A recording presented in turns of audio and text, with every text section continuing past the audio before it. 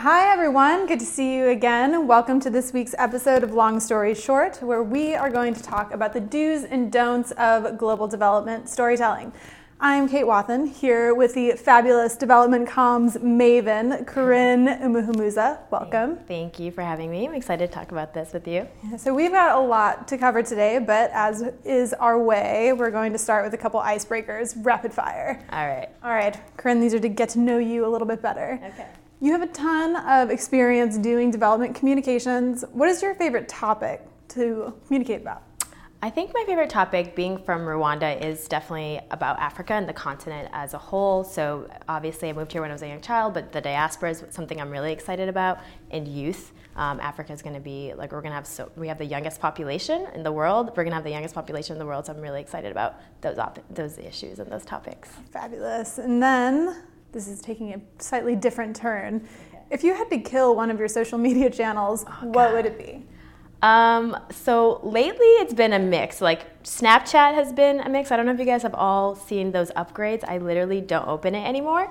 But I think this week the biggest contender is Facebook. Pretty much for everyone, I think. But do I also lose Instagram and WhatsApp? If that's the case? You can't have that. I can't have that. So maybe Snapchat, I think. Snapchat is what I would kill. All right. It's good to know.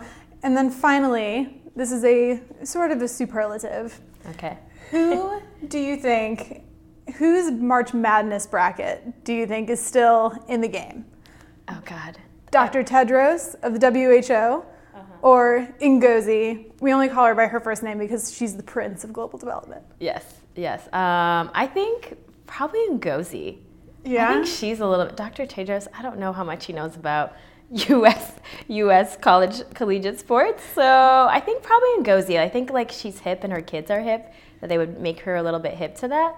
I think her. I think she's also got that strategic economist look. I can just forecast who's exactly. Gonna win She can make a good call based on statistics, and she's all right. She can make a good call on that. Yeah. Okay. Now that we all feel like we know you better. All right. I hope you do. We're going to get into the do's and don'ts, and we had a chat before going live. There's so much great development communication that happens. A lot of fabulous campaigns and stories. Yeah. But there's also so much that's not great that happens. So we're going to start with the don'ts and then kind of dissect them and see how to make things better. So the first big don't that we talked about is the issue of the white savior in international development and othering. So can you talk a little bit about that, and then what is problematic, how to identify it, considerations for not incorporating that into your communication? Yeah, absolutely. I think the one thing before we dive into that don't is communicators have a big job, right? Let's zoom out. Communicators have a big job. You have to stay relevant. You have to test out these new tools as they come out. You're mandated by your senior leadership to go viral, my personal favorite. You have to stop the scroll. So I think as communicators, we have a big job to begin with. So I think this is almost kind of like a breeding ground for disasters to happen, right? You're trying to stay, work in a fast-paced environment. You're trying to kind of keep abreast of what's happening. And oftentimes, development communicators, we have to kind of keep pace with mainstream brands and companies. But we have bigger issues to tell. We have more complex issues to tell. So this is kind of where we fall into this rut of okay, we immediately kind of want to use the same tools and tactics that they use, but then the white savior complex comes in because we're trying to pull these celebrity ambassadors to tell these stories. And the thing that the white savior narrative does is it centers on a one person providing a solution. And oftentimes, I don't know if you guys remember this, one particular blunder in 2017, a certain redheaded celebrity was in a video with Liberian street kids, and the issue was really trying to shine the light on Liberian street kids, but then it really ended up becoming about him solving the issues and him being able to have money, and it's often at the expense of Black and brown people, where you're seeing these people come in and swoop in and save the day. Yeah. So I think one of the things how we can identify it is obviously images. I think there's the classic portrayal of the juxtaposition of different images, so showing very stark poor individuals, and then showing a very stark someone coming in to save it, a rich individual coming in to save it. And then I think also something else that we see is you see like it strips people stories of dignity. It strips people of dignity. It strips people of being able to create solutions for themselves. So I think those are the kind of things that we're seeing with this white savior narrative. Yeah, and I think really being able to identify it in the first place is a big piece of this, because as you mentioned, I mean, communicators, especially if you work for an NGO that doesn't have a giant comms team, you might have one person who is managing 6 different social media channels, fielding media requests, responsible for everything that goes up on their website, maybe doing some HTML on the back end of the website. And if you're not really thinking critically about what you're putting out, it's, I think often the white savior narrative doesn't happen because someone says, I want a white person saving a bunch of African children. It just sort of happens because no one has their eye on the ball. Exactly. You get used to using the same language, you get used to using the same terminology, and then you don't realize it's like a cycle that you're creating. Yeah. So number 1, being cognizant of that and not doing it. I mean, we all know there's sort of an ongoing conversation about how development has some issues with colonialism as an industry. And one way to kind of start to combat that is by taking it out of your comms. Yes, absolutely. Yeah, taking it out of your comms. And then I think it's also taking it out of the comms from every level, right? So it's not just about the messages that you're putting up on your social media feeds. It's not about the language that you're using in your annual letters. It's also about how do you talk about your organization? Like, who's at your organization writing these messages? Do you have people of color? Do you have Africans, if you're an African organization, an organization that's catered to Africa? Do you have Asian people who are writing these messages? Do you kind of have someone to check these and to be a buffer? Because oftentimes, I can't speak to what an Asian woman would kind of be a trigger or something that would be problematic. So you need to have the people in the room who actually know what they're talking about, who can provide the nuances and the context for the language and the images you're putting out there. Yeah, and representation is huge. And in this conversation, we've been talking about storytelling in terms of like, external communications and how we talk about the work we do. But there's also the storytelling that happens about your own brand through like panels that you might host. Absolutely, and I think we've even at DevX here, we've been thinking about, okay, when we have a panel about development issues, are we sitting on panels with there's women represented? Are we sitting on panels where everyone doesn't look the same? So I think that's also part of your comms, because the optics matter. I think optics matter, and especially more and more as people are coming to your events, and the events are not just where you sit. They're not just at headquarters. They're not just in your offices. Like, people can take a picture and that tells the story and the story of your brand and your organization through a single photo. And that could be like a mantle that kind of dismantles everything that you're trying to do and everything you're trying to stand for. Right. I mean, there are well-meaning mantles. Again, it's like not usually well-meaning mantles. They're not usually trying to do that, but I think it's just important if you see a photo of a panel that you put together and it's just a bunch of white men or just white men and white women, to think about, okay, is that reflective of the leadership in my organization? Yeah, absolutely. All right. The other big topic that we talked about is kind of an obvious on par with this is romanticizing poverty, or we can just call it poverty porn, because that's what we're talking about. Yeah, and poverty porn it's crazy that poverty porn is still a term that we use in 2018, because I think this was something that was kind of coined in the 80s during like the AIDS awareness and then famine. So the fact that we're still using poverty porn as a thing to describe things that charity organizations and NGOs are doing is kind of crazy to me. And I think it's this idea that poor people are kind of like deeply moralistic, or they're content in their situations, but they just need one little thing and their whole situation can be changed, or that they need assistance from wealthy individuals to create solutions for their problems. I have a friend, Teddy Rouge, he coins it really well. He says, poverty porn is when you find the most extreme situations and make them look like the most common situation. And I think that's where I think development storytellers really have an avenue to kind of change that. And these stories often also, I think that the problem with also romanticizing poverty is that you create single stories. So you use kind of like incomplete stories to become the only story that we know about certain individuals, about certain populations. And I think this is very much the case that happened with Ethiopia and famine. Like, those are the images that stuck in people's heads about Ethiopia and what they know about Ethiopia. And I think that's really dangerous to kind of create a story about a place or a people in those ways. Yeah, and I mean, just thinking critically, like as a communicator, I know we're all trying to do great work, and we are all doing great work, but it's kind of a trap to fall into feeding into that narrative. I mean, I might venture to say that this is how we ended up with humanitarians of Tinder. Yeah, Absolutely. I mean, because it all kind of ties together of, there's this poor person in another country that, I in a wealthy country can go help, and then everyone will see how wonderful a person I am. And it's like, that might, it's like well-intentioned. Yeah, it's well-intentioned, but compassion fail. Exactly. Yeah, that's a good way to put it. Don't touch the compassion Absolutely. fail. So if you had just a couple concrete tips for how communicators can really deliver on what we all want to do and the mission that we have without kind of falling down this path, what would they be?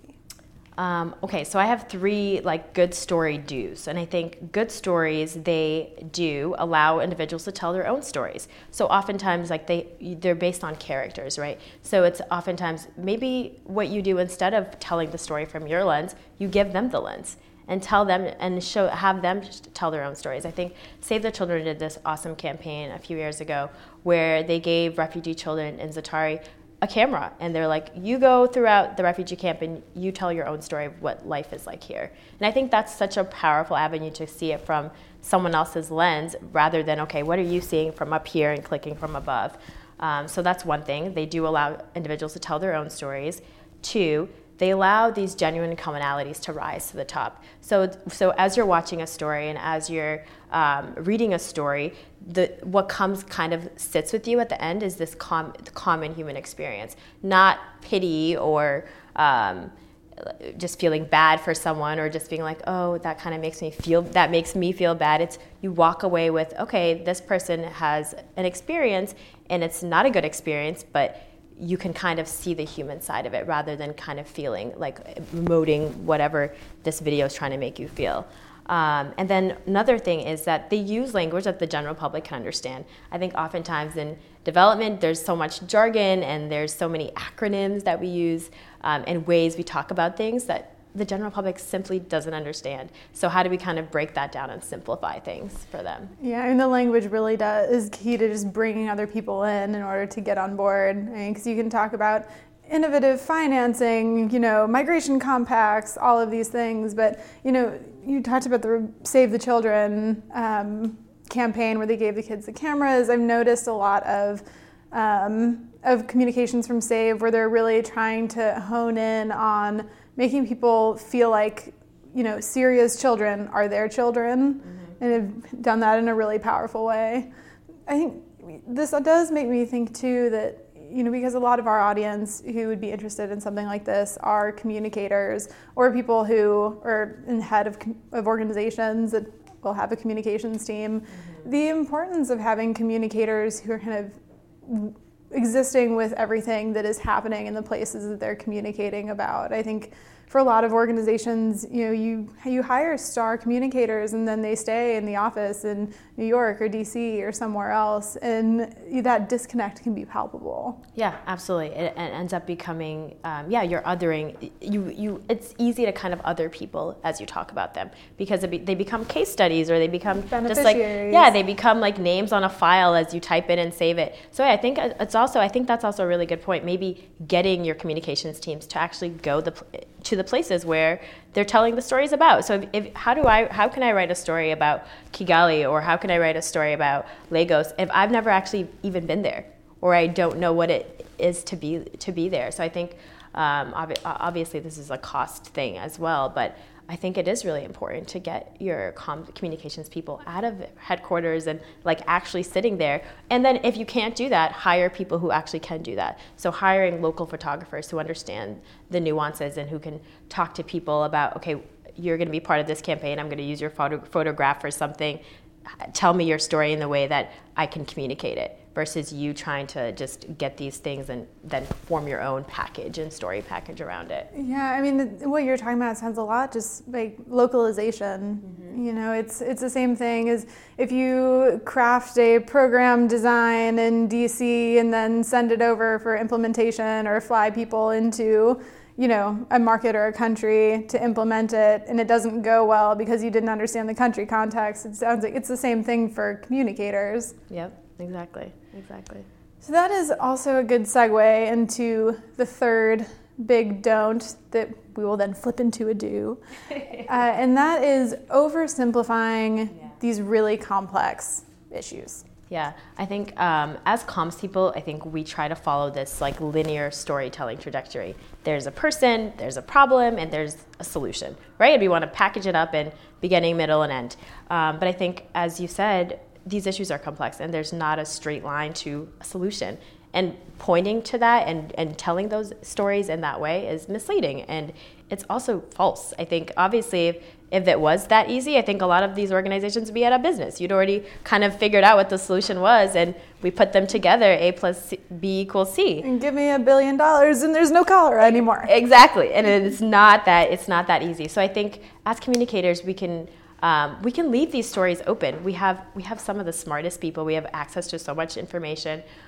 So you can leave these stories open, right? So leave them open for people to actually check out your website and see what more they can learn about, and see if they even can be part of whatever that solution looks like.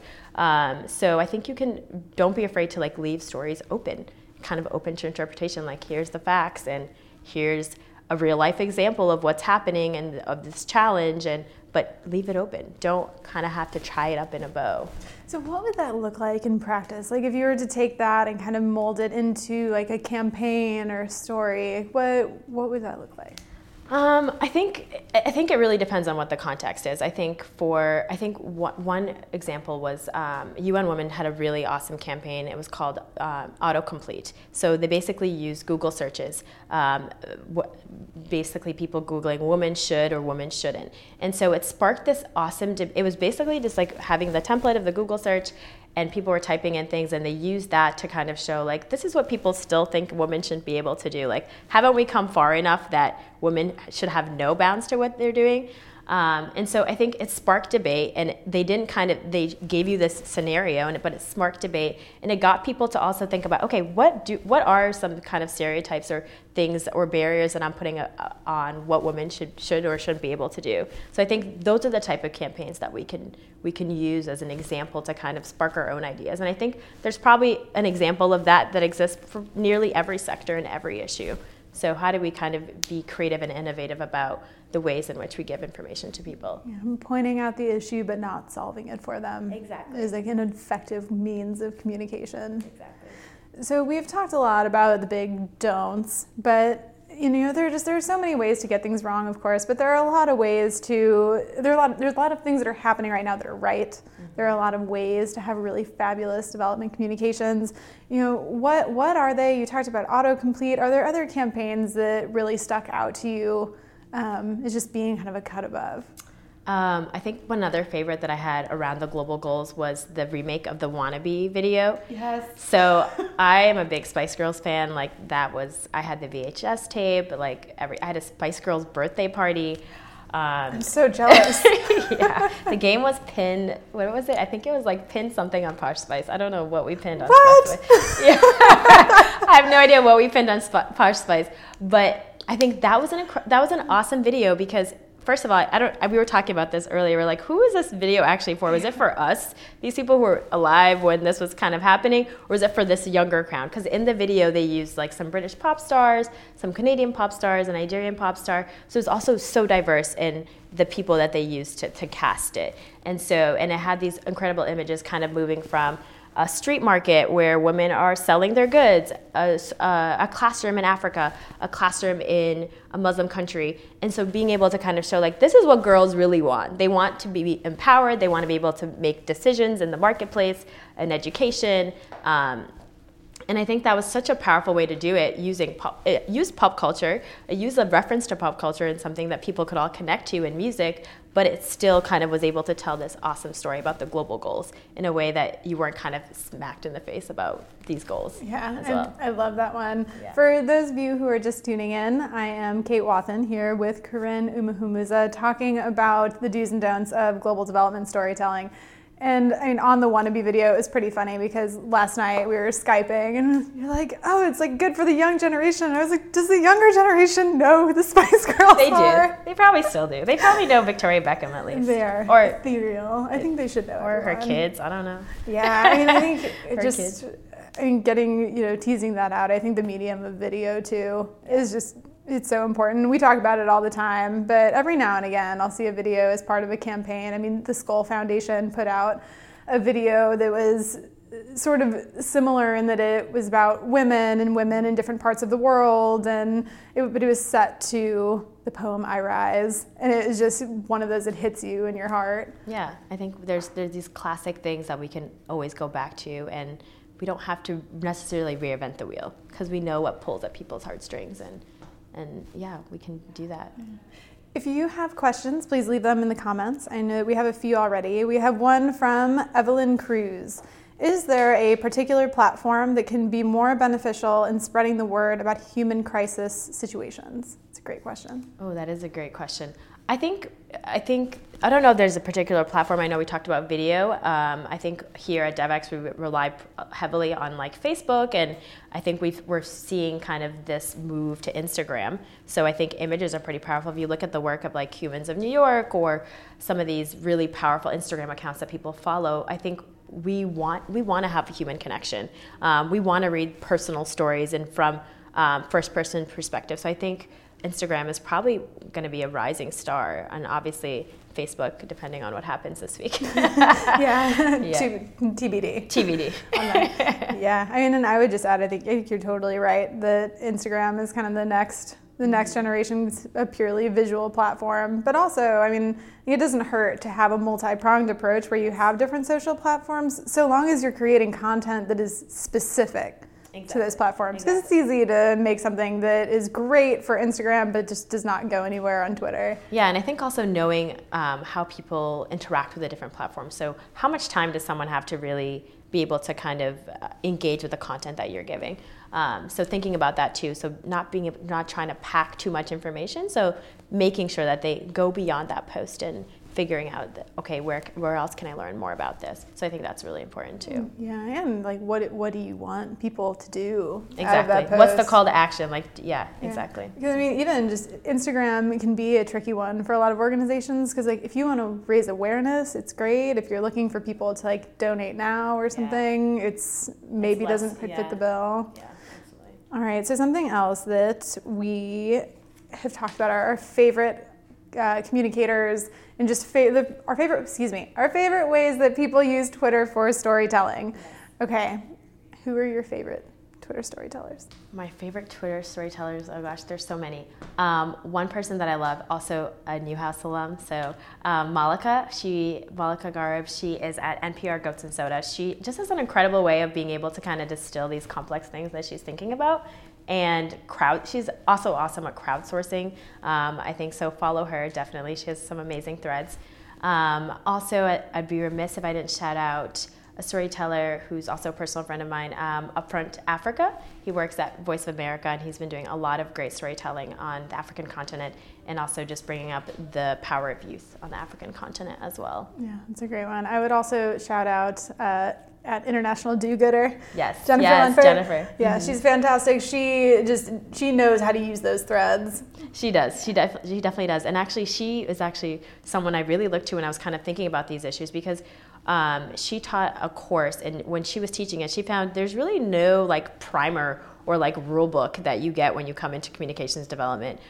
So she kind of created this kind of primer with, I think it was in 2014, with her students.